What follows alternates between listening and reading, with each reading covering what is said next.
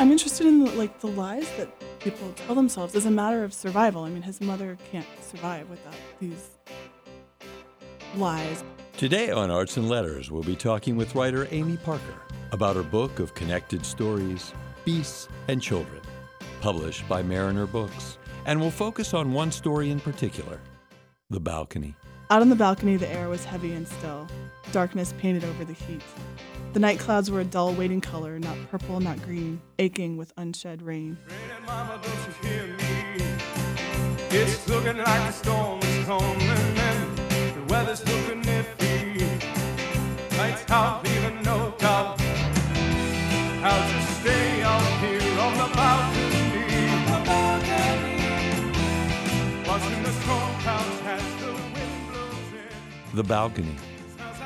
Amy Parker, Beasts and Children, on Arts and Letters. From the studios of KUAR in Little Rock, I'm Jay Bradley Minnick, and welcome to Arts and Letters, a program providing opportunities for the celebration of the arts and humanities. I'm infuriated about the things that happen to people, but to children, just, and how this cycle just, continues. Yes. Granny mama, don't you hear me? It's looking like the storm is coming and the weather's looking iffy. Lights out, leaving no doubt. I'll just stay out here on the balcony, watching the storm clouds as the wind blows in. It smells like rain.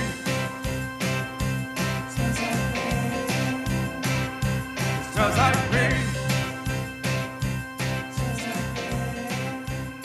Today on Arts and Letters, we'll be talking with writer Amy Parker about one story in particular from her book of cycle stories, Beasts and Children, The Balcony, about Danny Marsh, a boy caught somewhere between liminal spaces, his mother's illness, addiction, and his longing for normalcy in a world filled with thunderstorms and locked balconies. And a lot of this book is also just about the ways that stories people tell themselves and one another can be either redemptive or disastrous or both, and that the intersection of our stories is just as powerful as the intersection with it. I don't know what to think of it.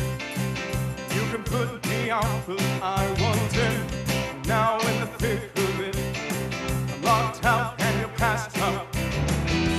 I'll just stay out here on the balcony, watching the storm clouds as the wind blows in. It smells like rain.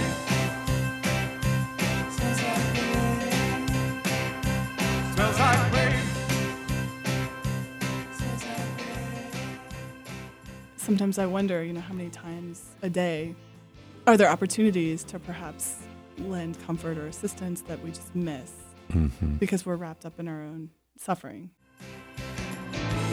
When you know somebody, you can always pretend. When you love somebody, you'll wait until the very end.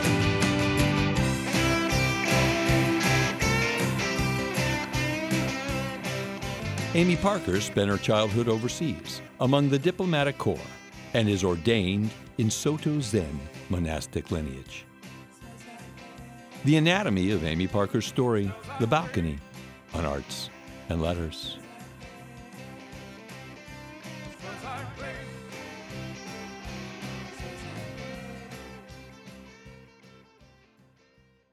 Amy Parker, welcome. It's a real privilege. So I have to ask about the Soto Zen. Tell me about the spiritual practices a little bit.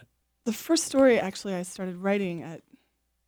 So Tassajara Zen Mountain Center is the oldest Buddhist Zen center, I think, in North America. And I found my way there through a series of just kind of happenstance, zigzaggy.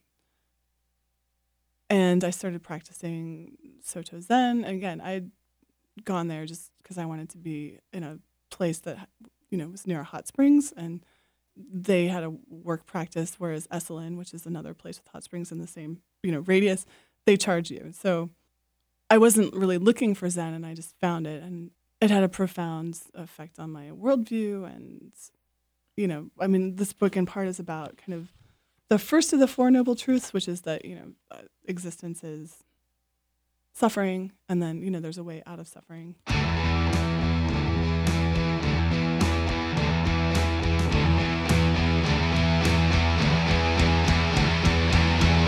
Got me spinning in my head so fast that I don't know I'm dead.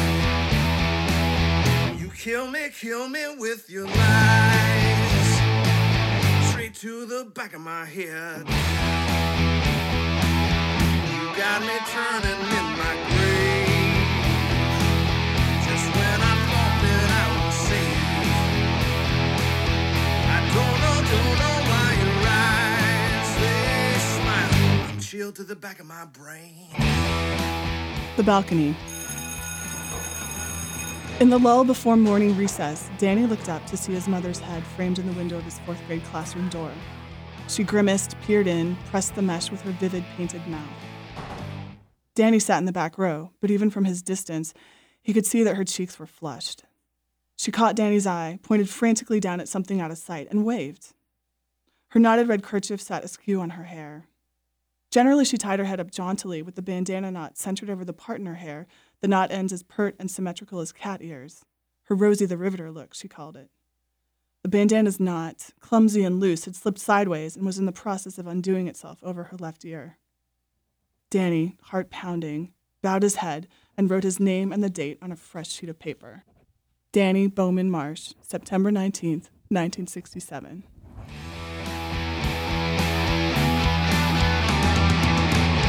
I can't tell or see what you do to me. Maybe it's all in my head. I'm not afraid of you, no matter what you do, 'cause it's all in my head. All in my head.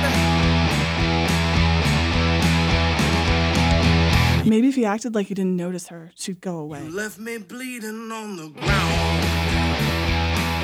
There's no one else I see around.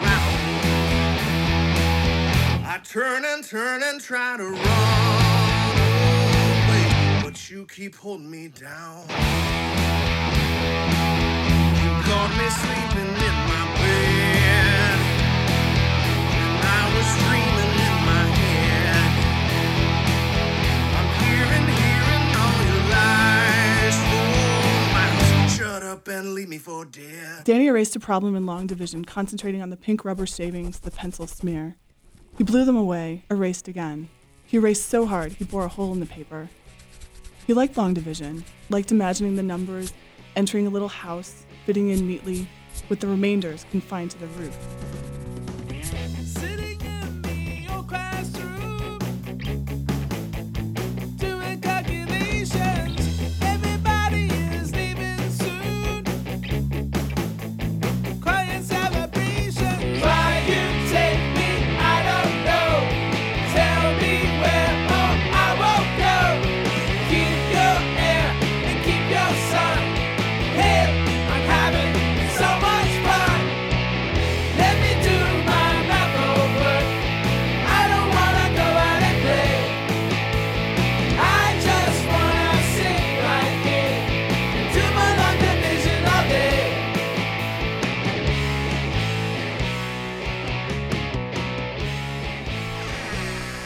The door squeaked and his mother came in, slipping a little in her high heels. She weaved between the desks. Her perfume was like a blow from a fist. Danny hunched further down in his chair, hoping that it was still early enough in the day that she hadn't let herself go wild. He dropped his pencil, bent to retrieve it, and came nose to nose with his basset hound, Orla, who gave his face a tentative lick, like she knew she was in the wrong place and needed to make an apology. He sniffed her tortilla scent and wished he could stay down there on the floor with her and never come back up. There's nothing I love more than doing my multiplication. I don't like to write or sing. Well, except for my vision. Why you take me, I don't know. Tell me where or I won't go. Keep your air and keep your sun. Hey, I'm having so much fun. Let me do my math homework. I don't wanna go out and play. I just wanna sit right here. Do my London vision all day. Let me do my math homework. I don't wanna go out and play. I just wanna sit right here. Do my Marco Polo essay. Children scraped chairs and clustered around her, patting the dog's head, scratching between her shoulder blades. The boys crouched and grabbed her paws, said, "Shake!" Come on, shake. And the girls bent over her, fondled her long ears, and kissed the furrows on her forehead, cooing. Aw, she's cute. Shake. Class. Mrs. Michaels, his fourth grade teacher, rapped her desk with a ruler. His mother teetered beside him, and the leash swayed and tautened. Orla sat like an anchor. Danny held his breath. May I help you, Mrs. Marsh? Oh, shoot, his mother laughed breathlessly. It's Bowman now. Danny's daddy and I are Divorced. Danny kept his eyes down. He had not told Mrs. Michaels or anyone in the class about his daddy leaving. His Gigi said to hush on it, and to hush on his mama's friend, Nestor Roche. Ain't neither of 'em any good, his Gigi said. His mother popped the clasp on her pocketbook and fished out a box of Benson and Hedges. She shook one out and held it unlit between her long fingers. Her bangles clattered. She considered Mrs. Michaels with a grin and a squint. "Danny sure does talk about you," his mother said. "He's always going around quotating you and trying to get me to sing those rounds you teach him. I hate rounds. They get stuck in your head. It's not like you can sing them on your own. Rounds don't work if you're alone. It's dishonest, don't you think? Teaching kids songs that never end? Everything ends, doesn't it? And everybody ends up alone." So tell me, what's up with this mother? She's a mess. Yes. So, I mean, later in the book you find out, and maybe I'm letting her off the hook, that she's actually, well, she's an alcoholic, everyone in the family is, but also she's very ill. A lot of her behavior is because of this undiagnosed illness that she has. But she's also mean. Yes. Like there's... Well, she's in she's in an obsessive relationship, and her son is just kind of an accessory. Does she have no awareness of how other people see her? One of the threads in the story is about this family and kind of the way that they try to erase what's really happening through framing their experiences with these really rigid stories that then do more damage. So it's about denial. Danny saw with horror that tears were forming at the corners of her eyes. They thickened her voice when she quavered. "My dame has a lame, tame crane. My dame has a crane that is lame. Pray every day that my dame's lame, tame crane feeds and comes home again." Her voice rose from guttural to high-pitched, a crescendo like the laughter of the Wicked Witch. Around him, his classmates stared at his mother or kept their eyes firmly on their desks. His mother rubbed the back of Danny's neck in the way that he hated. Mrs. Michaels glanced at Orla, who was licking her privates with utter concentration. She looked at Danny's scarlet neck. She met his eyes. Danny looked away. Let's step outside, Mrs. Marsh, said Mrs. Michaels. She fingered her little cross. "No reason for a tete-a-tete, teacher. I'm taking my son out of school. There's been a situation. Family. Not your concern. Danny, dig through my pocketbook and find me some matches." Mrs. Michaels looked at Danny. He shrank in his chair. His mother was close, he could tell, to flying off the handle. "Right off the handle of my broomstick, baby. Danny, get me a light." She threw her pocketbook on his desk. Lipsticks clacked, loose change jangled. A squiff of tissues poked out from the hinge. Gingerly, Danny fished for a pack of matches. If he took long enough, maybe she'd give up. You really focus on children. Why did you decide to work from not the children's point of view, because they're generally third person, but really centering them around the children? Well, I think it's Dickens. There's a line in Dickens, I think. It's David Copperfield, maybe like a hostage of fate. But just the sense, and I had it even as a child, that children are, they're kind of hostages to their family. And that's very dark. I mean, it doesn't have to be, but that, you're born into this situation and this particular cultural way of perceiving the world, and you don't know that it's not universal. Digging through his mother's purse usually excited him. The smooth metal curve of lipsticks, the scent of perfume, the slippery silk lining with the tear where bobby pins or pennies fetched up, the ring of keys, the little hairbrush and compact, the crisp money she flung loose on the bottom of the bag, sprinkled sometimes with face powder. She liked him to go through her purse for her in the evenings before she went out, and he felt furtive and grown up. But here in the classroom, the open purse seemed to him as naked and shameful as a drawer full of her panties. He bent his head over it, pretending to search. Mrs. Marsh, Bowman. is it possible that you just returned from a festive lunch? Perhaps you need more time to think over this decision. There's coffee in the teacher's lounge. Our school nurse can show you in. I can't find any matches. Danny lied. Give me that. I have to do everything myself. His mother grabbed her purse and dropped the cigarette. It rolled on the floor between Danny's feet. He brought his shoe down on the cigarette and looked over at his teacher. Mrs. Michaels did not allow candy or chewing gum, certainly not a cigarette. Why did his mother get to break all the rules? Because she was a witch. He ground the cigarette under his shoe. His mother smacked him. A girl in the back began to cry. I can't tell or see what you do to me. Maybe it's all in my head. I'm not afraid of you, no matter what you do, 'cause it's all in my head. All in my head. Yeah, it's all in my head.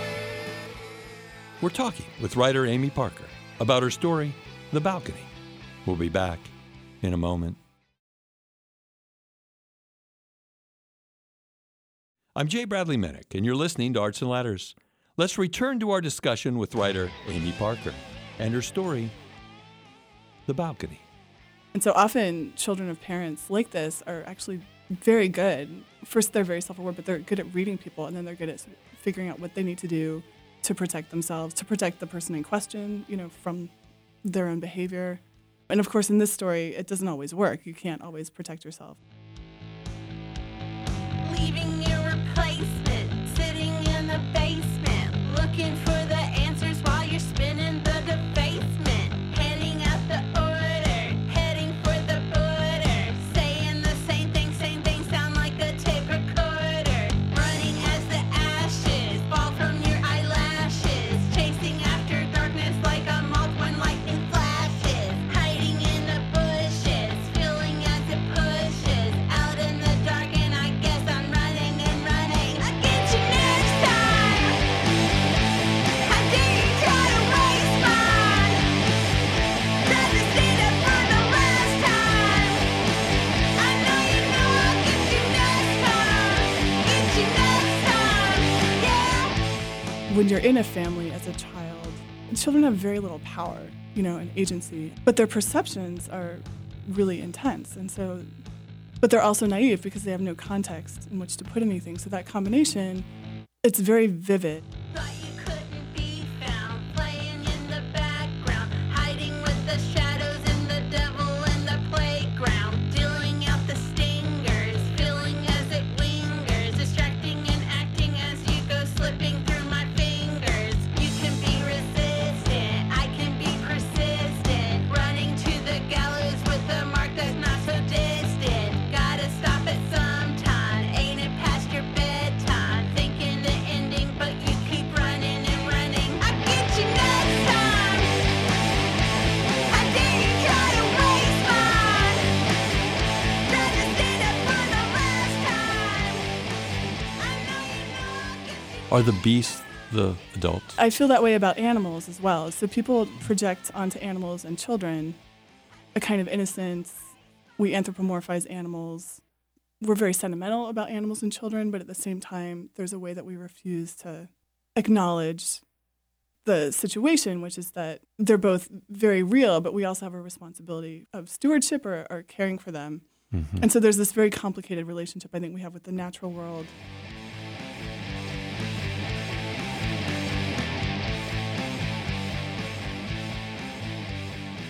And this is one of those stories, at least from my reading, that it starts bad and it gets worse.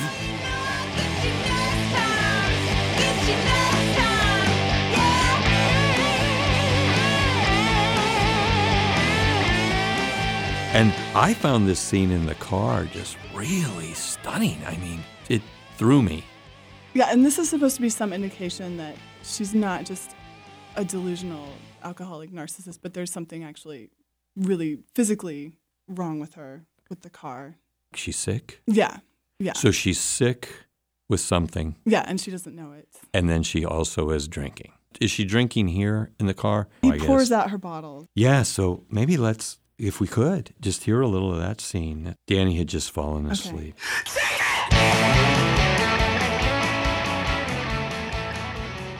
Danny had just about fallen asleep in the back when his mother said in a sharp voice, "Get up here, baby, and take the wheel. I'm driving blind." Danny scooted forward over his spill of school papers and elbowed Orla to one side. He rubbed his eyes. They were still speeding through the hill country. Peat pools shimmered. The sun was hot and the light jabbed against the punching bag clouds.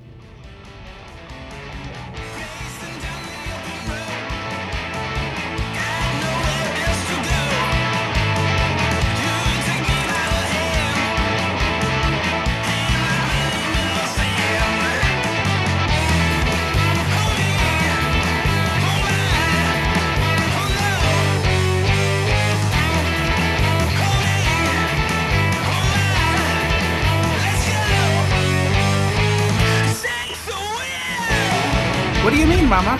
"I can't see the road." Her voice, normally lazy Texas with an upper crust lilt, angled sharply. Danny glanced around the car's interior, looking for bottles. Had she stopped while he was asleep? He knew her flask was empty. He'd seen her finish it in the school parking lot. And there weren't any bottles as far as he could see. Take the wheel, goddammit! She was going 90. The road seared at that speed. She let go of the wheel and clutched her head. The speedometer crept to 100. Danny, terrified, leaned across the gap between the bucket seats and steered. They started to weave.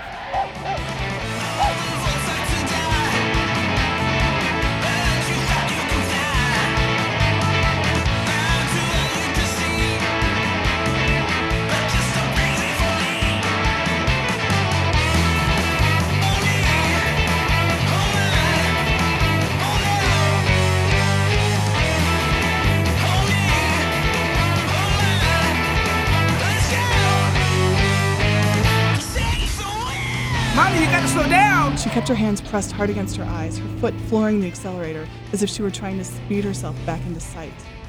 Danny held the wheel in both hands, struggling to keep the car straight. The road began to curve. Mama! He let go of the wheel with one hand and struck her as hard as he could on the knee. Her foot didn't budge. The car veered into the opposite lane. He yanked them back. Up ahead in their lane, he could see a blue Chevy traveling much more slowly. The Mustang gained speed. Mama, take your foot off the gas! He leaned over and grabbed her by the shin, pulling her foot. She just pressed the gas harder. They were right on top of the Chevy. Danny hit the horn. The Chevy swerved. Danny swerved. They clipped its side mirror and kept going. Behind them, a horn blared, and he heard a man shouting. Danny was screaming. His mother was screaming. The wheel fought his grip. The car kept skidding. Danny focused on the dotted lines in the road, casting worried glances at his mother, who sank in a half-crouch, holding her eyes, and at Orla, who pressed herself forward to get close to them, terrified, one paw scraping his wrist, the other slipping on the gear shift. The road rushed under them, a grainy blur of asphalt and heat, and the terrible whipping in his ears distracted him, and he felt battered by wind and speed. Please, God, just don't let them crash. Orla leapt onto his mother's lap and then burrowed down into the footwell between her feet. Her mother kicked the dog, screaming, and Orla scrambled back up, this time onto Danny, but his mother's foot came off the accelerator, and the car slowed down. Don't touch the pedals, Mama. I want to steer us off to the side. They rolled onto the shoulder, and when the car was nearly stopped, Danny pulled the handbrake. "Jesus," said his mother. "Jesus Christ." Gosh. And then, you know, again here, at least as I'm reading it, there's this confinement. Like he's in the room. He can't do anything about it. Then he gets into a smaller room, which is the car. And I just can't even imagine. She will not take her foot off the accelerator. And she says she can't see. Help me with that. Okay, well, so this is going to sound really melodramatic because she has a brain tumor, which, again, when I say it like that on top of everything else, it's like high melodrama. But Well, it makes more sense. so this is affecting her vision, and it's also affecting her behavior.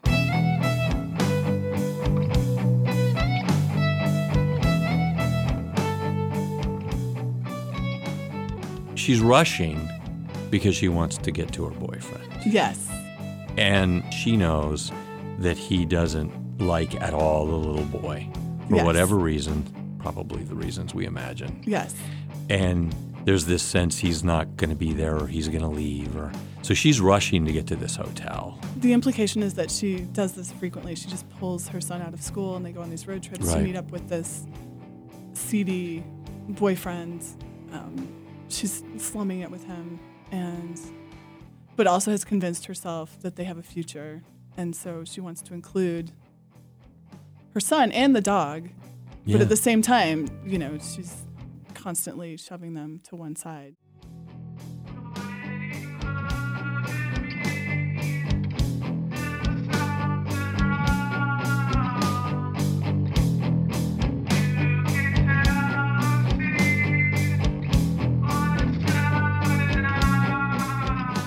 I mean, I can explain that, they get to a hotel where she has this assignation and they're on the phone. The boyfriend's not pleased that she's brought her son and the dog.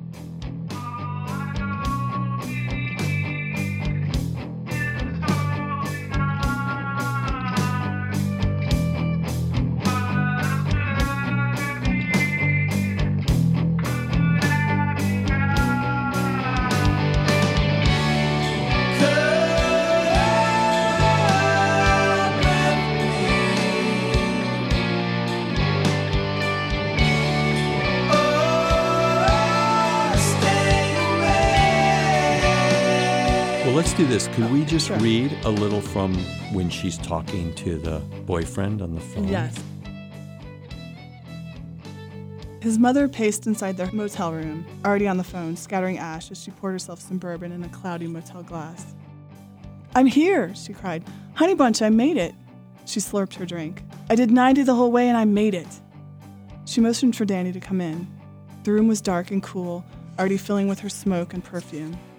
His mother shut the door, bolted it, and slipped the chain. She lifted the hair off the back of her neck. "What, honey?" she said into the phone. Her voice pitched low, murmured, then cracked. "Well, no. No, of course I brought him. I had to." She paced, eyebrows and mouth quirked tight, like she was trying to pull the conversation up with the muscles in her face. She rubbed the bridge of her nose. "I wasn't lying. I just couldn't leave him alone this time. You said you were serious. We're going to be a family."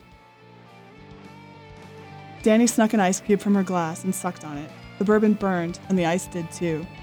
He watched his mother try to force the curl out of the phone cord. "I do love you. I do." Danny turned the air conditioner up higher. A thin stream of air, cold as a sharpened pencil on the tongue, blew out, smelling like dust. He wanted to ask for the room key so he could go out to the car and get his comic books, but he was afraid to interrupt her. He knew this mood.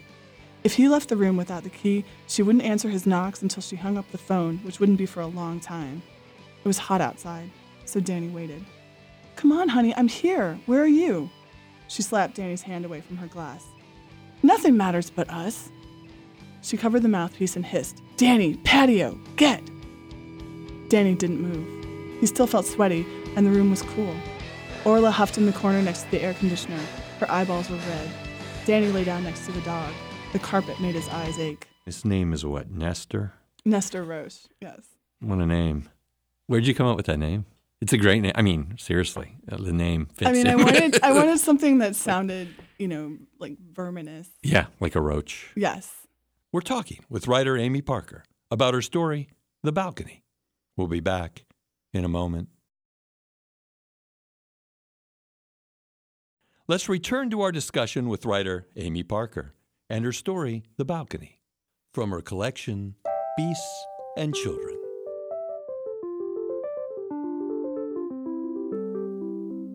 Sometimes something so tiny, something so coincidental, then will change your entire the entire path of your life.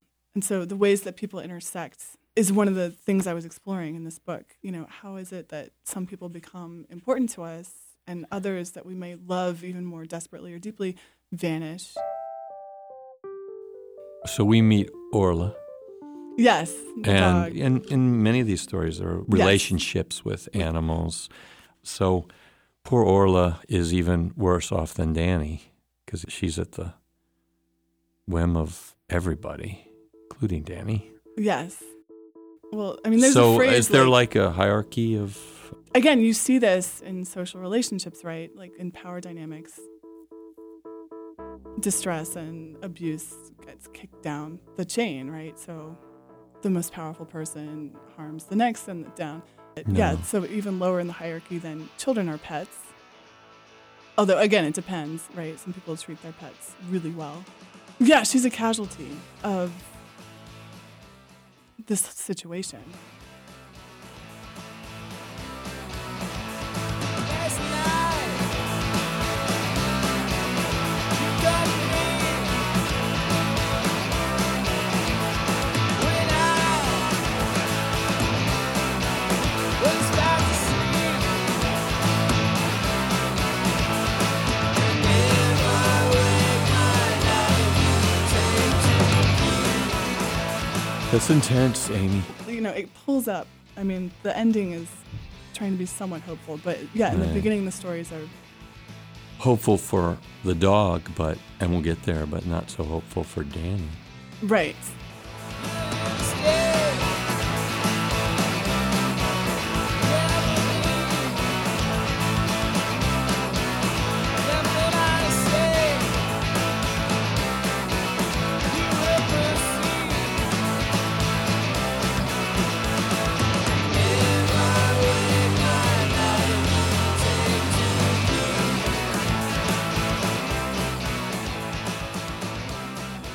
Orla, you sure do smell. He said to her. What? To a dog, that's a compliment? You are so stinky. Stinky as a pile of poop. She licked her chops and rolled to one side, showing her belly. Danny, get! His mother goosed him in the backside with her big toe. She had on her fierce face. She'd reapplied her lipstick and was looking in the mirror, scrubbing a forefinger along her front tooth. Patio, now! If he didn't move now, she would kick. Barefoot or not, she could land a good one. He got up on all fours and crawled toward the sliding glass doors to the balcony, panting like a dog.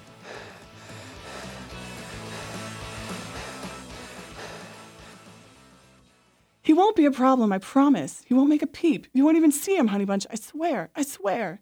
Danny, patio, now. Can I at least go swim in the pool? Not while there's lightning. It's not even raining yet. Get! She shoved him onto the patio and heaved the sliding door. A moment later, she opened it again and scooted Orla out. The drapes hitched. He heard the latch click. You locked me out on the balcony. How dare you? How could you do this to me? It's hot, and I don't like those clothes. And as a sister rust and shrouds, what will come next? Needing no pretext, I know what you're doing. That's the balcony moment. I mean. Yes. So he's in the classroom. He can at least get out of there.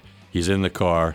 Now he's locked in. He's There's stuck. nowhere to go because they're on There's- the second floor. To the end of what I am. She calls on me knowing that I'm really a sham. I don't care. I'm wet and I'm cold. You don't win just because you're old and a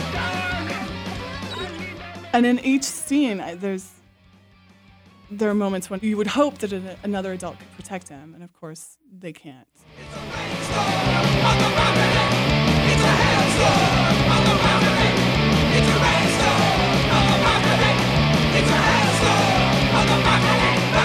So he's stuck with the dog. Below there's the pool. It starts to rain, right? Yeah, one of those big Texas thunderstorms. Right. They're just intense. And the only thing he cares about beside the dog, and he loves his mother, but the only thing he really is his comic books, which are stuck in the car, which are ruined. Because it's a convertible. Yeah. Yeah. Oh, man.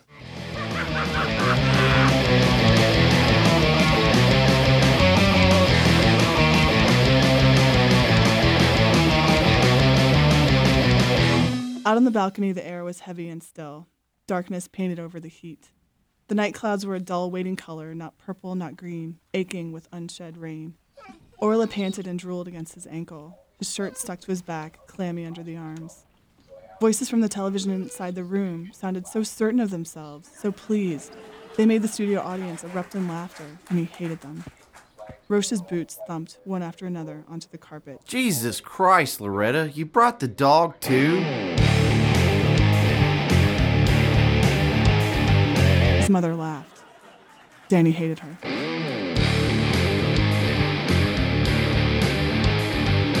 Danny woke from a doze. Below him, the unlit pool was a small, dingy rectangle, but the water looked cool. He was so thirsty. He watched the spit drip from Orla's tongue. He thought longingly of his comic books, of the bottles of Coke in the car, likely warm now from hours in the open. He leaned out over the railing and, yes, tried to see his pile of comic books in the bright, open Mustang, Scrooge McDuck and Mighty Mouse, slipping out from underneath his backpack. He'd never wanted anything so much as he wanted a swig of Coke and to fold back the slick cover of one of those comic books. But it was too dark to read.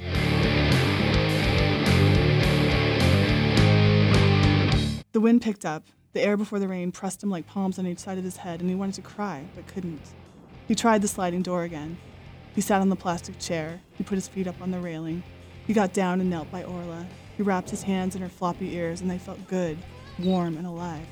Orla, shake, girl, shake. She sighed. Shake. The dog growled in a complaining way. My mother is selfish. The thought, detached and clear, floated forward. My mother is selfish. The thought was very quiet, and its authority was absolute. He sat up and shoved Orla's head from his leg. The loneliness, like the heat, pressed down on him, crept inside him, and stuck his tongue to the roof of his mouth. He wanted a drink of water.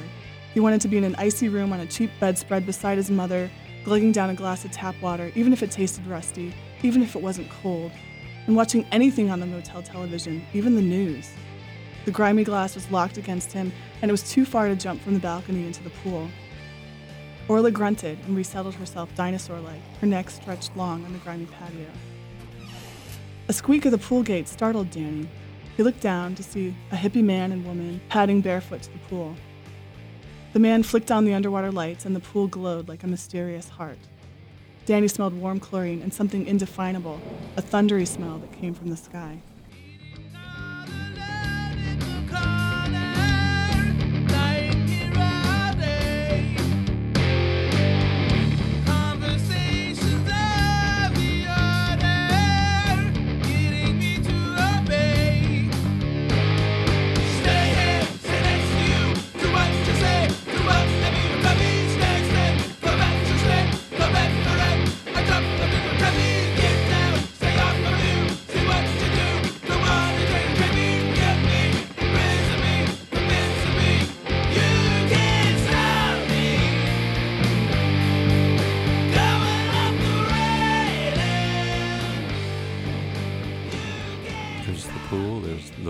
He's thirsty. And tell me about the water imagery. There's a lot of water imagery here. I realized that I have a lot of thunderstorms in this book. I mean, I think writers just have certain things that they return to again and again. And for me, there's something about the heaviness before a big thunderstorm and the way that it can be cathartic or terrifying. Did you grow up in Texas? I spent some time in Texas, but I've grown up in other places that had, typhoons. Right. And I lived in seasons. Texas, and I know those Yes, thunderstorms. and there's something spectacular and terrifying about how suddenly the weather can shift. And so there's kind of an emotional parallel. And then the whole just thirst, right? I mean, thirst is very painful. And there's physical thirst, and then there's, the other human thirsts that we have. And to be able to see something so close but to not be able to receive its benefit. And also water is beautiful, and it reflects light.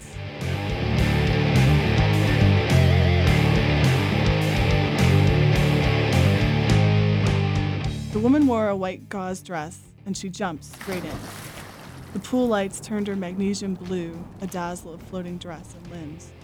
The dress stuck to her when she came up. She bounded over to the man, who dangled his legs over the ladder, and grabbed him by the waistband of his pants and dragged him into the water. Thunder. Raindrops pecked the surface of the water. The sky opened, and a sudden burst of rain fell as hard and fast as a split bag of rice. They pulled themselves out of the pool and ran, goosing and giggling, for the stairs. The rain swept sideways onto the balcony. It was warm and felt good at first, but it rained harder, and Orla's fur turned dark with wet, and the wind blew grit into his teeth and soaked his sneakers and puddled in the pits of the unevenly poured cement. Goosebumps twinkled on Danny's skin. Orla whined and backed under the table. Down in the parking lot, their open car became a bucket, and he knew his comic books were ruined. Everything was ruined, and he was chilled and wet and still in spite of all the rain, so thirsty. He tried to crawl into the table next to Orla, but he didn't fit. Inside the room behind him, he heard his mother weeping and the sound of a terrible knocking over and over. The rain sounded like a John Wayne movie. Mounted cavalry storming a hill, gunfire, Indian whoops. Danny tried the sliding door. He banged it. He kicked the door, but the flapping rubber sole of his sneaker only smeared the glass. He pressed his face against the door, and something flew toward his eyes and struck. He fell back, startled, staring at the crack that zigzagged down the door like captured lightning. His mother's shoe, the heel broken, lay on the carpet between the curtain and the glass. The knocking inside the room continued. Wow, such a moment where we kind of sense the mother is captive too. Yes, right. And he's trying to help her, right? He thinks she's crying, and so he tries to get in to help her still. Yeah, and I think he wants to protect her. And the bit with the shoe just seems like such the epitome of the mother here. She's a broken shoe. Yes.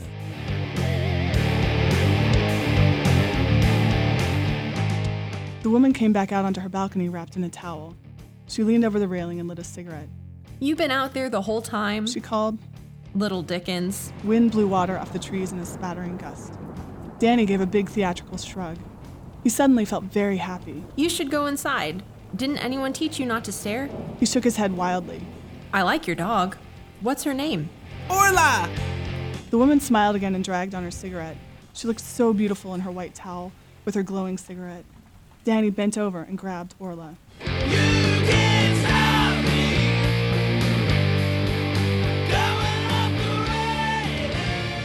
He felt hectic with his need to show off, to show the woman something special, to make her laugh and shake her head and readjust the towel and wave at him. He grabbed Orla around her fat middle and hoisted her high over his head. She slipped in his grip, but he held her under the armpits and hefted her so that her paws finally balanced on the balcony railing. Tightrope walker! Tightrope walker! Orla scrabbled desperately, clawing at his chest. The woman leaned forward in alarm. She waved, a wave that meant no. But Danny, completely carried away, grabbed Orla's front paw and waved with it again. Orla struggled backwards, digging her claws into him. She was surprisingly heavy and strong. Come on, girl, wave! Tightrope walker down the street. You're the kind like me. Orla blocked his view of the lady. He could only hope she was charmed and waving back wildly. Orla's torpedo body twisted in his grip. He squeezed her harder and she yelped sharply, then jackknifed out over the balcony rail. The woman screamed. Ah! Orla fell. Past has passed away. Future's coming on its way. Full emission, round and round. Keep them coming. Danny watched the slash of her tail, the sweet sail of ears as her stubby legs rode empty space.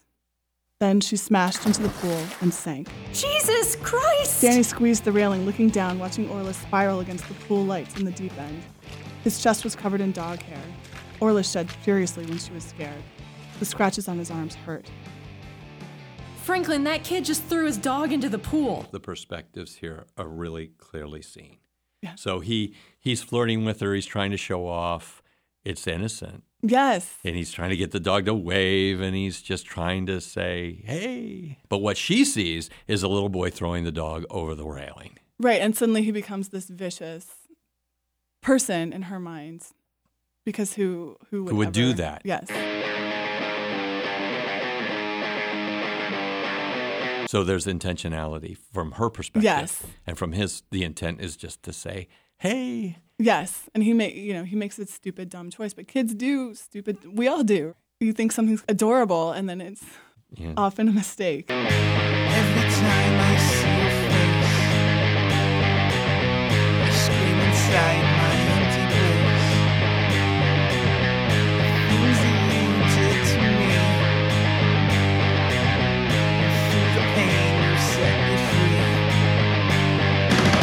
Danny couldn't do anything but grip the railing and look down into the pool where Orla was drowning.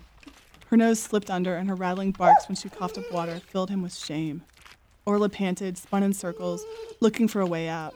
She paddled the water with stumpy legs. Her ears floated wide. Do something! I want to feel some more. I'll give you what you can't ignore. And she thinks he can just run down. Yeah. What we think we see is not always what we see because we don't see the whole thing. Yeah, and I think most people are trying their best To see the whole to see clearly, and sometimes we just get it so wrong because we don't quite see enough. Fill me up with emptiness. Give me one last kiss. Okay, so the woman goes down and she hauls the dog out of the pool and she takes her back to their motel room. Right, so the woman goes down and she rescues the dog that's drowning. Yes, You right, know? because basset hounds, they're not Good swimmers. good swimmers. No, and she looks up at him and she decides, at that moment at least, she's not letting a little kid near that dog. Yes. Again. And she draws the drapes and the dog is now locked inside their motel room. At dawn, he watched Nestor Roche cross the pool deck and let himself out by the gate. When Danny's voice came, it was a croak. Mr. Roche. The morning was so still, he knew the man heard him, but Roche did not pause or look up. Orla, Danny said, those people took her to the room. Please let me out. Mama doesn't hear me knocking. The hippie couple crept across the parking lot, trying to move as noiselessly as possible. The girl had tied a bright purple belt to Orla's collar.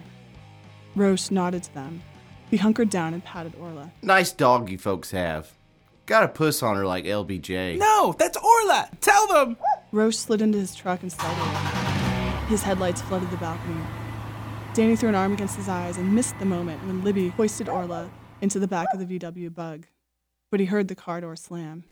He heard them drive away. Yeah, so the three terrifying moments here. One, he's been on the balcony all night. All night. I mean, they treat him like a dog. Yes. Worse than a dog. One. Two, Nestor may be horrible, but he's seemingly pretty bright. He must have figured out that the dog flew over the balcony. Yes, right. But knows it's absolutely the dog because he says, Right. as a puss. Right. And then the little boy recognizes that. Wow. And then people just driving away.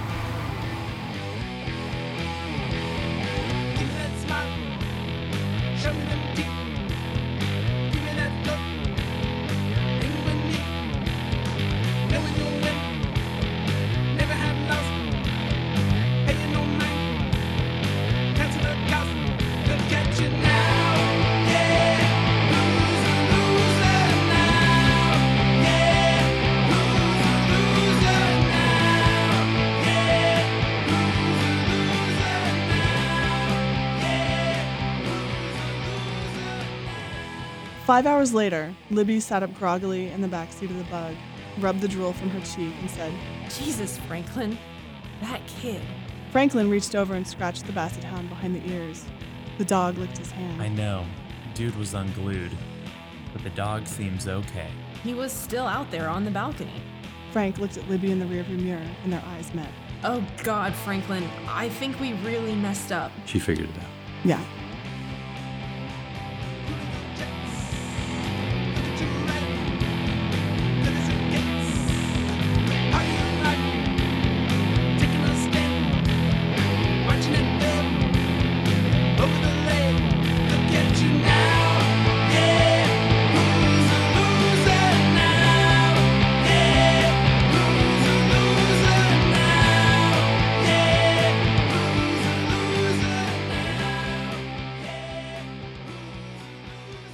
Why did you decide to change perspectives? To the woman in the car? Because sometimes that happens, right? You think something's one way, and then you have a little time, and suddenly it comes to you that you put together what you saw in a completely different way, and realize sometimes with horror that you've made a terrible mistake.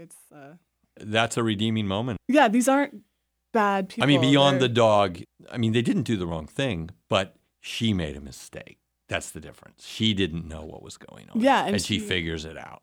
She shouldn't have saved the dog. She should have saved the kid. Yes.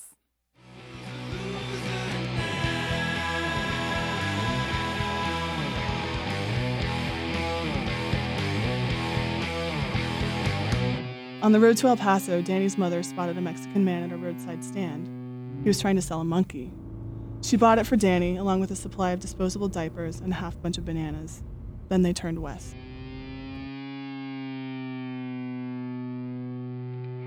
And that's my question too. Like, how can we save people? Is it possible? Sometimes it's not. So then what should we be teaching children how to do when we can't save them? How do you teach someone to survive? Granny mama, don't you hear me? It's looking like the storm is coming and the weather's looking iffy. Lights out, leaving no doubt. How to stay out here on the balcony. Watching the storm clouds as the wind blows in. It smells like rain.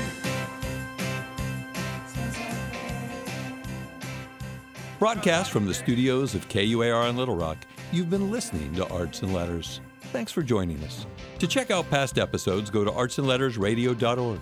Leave us a comment there and let us know what you thought about the program. A special thanks to composer, musician, and songwriter Joseph Fuller for the amazing soundscapes, with help from performers Michael Fuller, Jessica Fuller, Tommy Priakos, Reed Mitchell, Jeff White, Phil Houston, and Drew DeFrance. How to stay out here on the balcony. Thank you to our voice actors, Emily Lane Smith, Joseph Fuller, Rowan Wells, Paige Wells, Logan Wells, Drew DeFrance, Jenny Mitchell, and Adam Simon. A special thanks to Michael Fuller. Thank you to Adam Simon of Simon Sound for the sound effects and helping to mix and for mastering the program.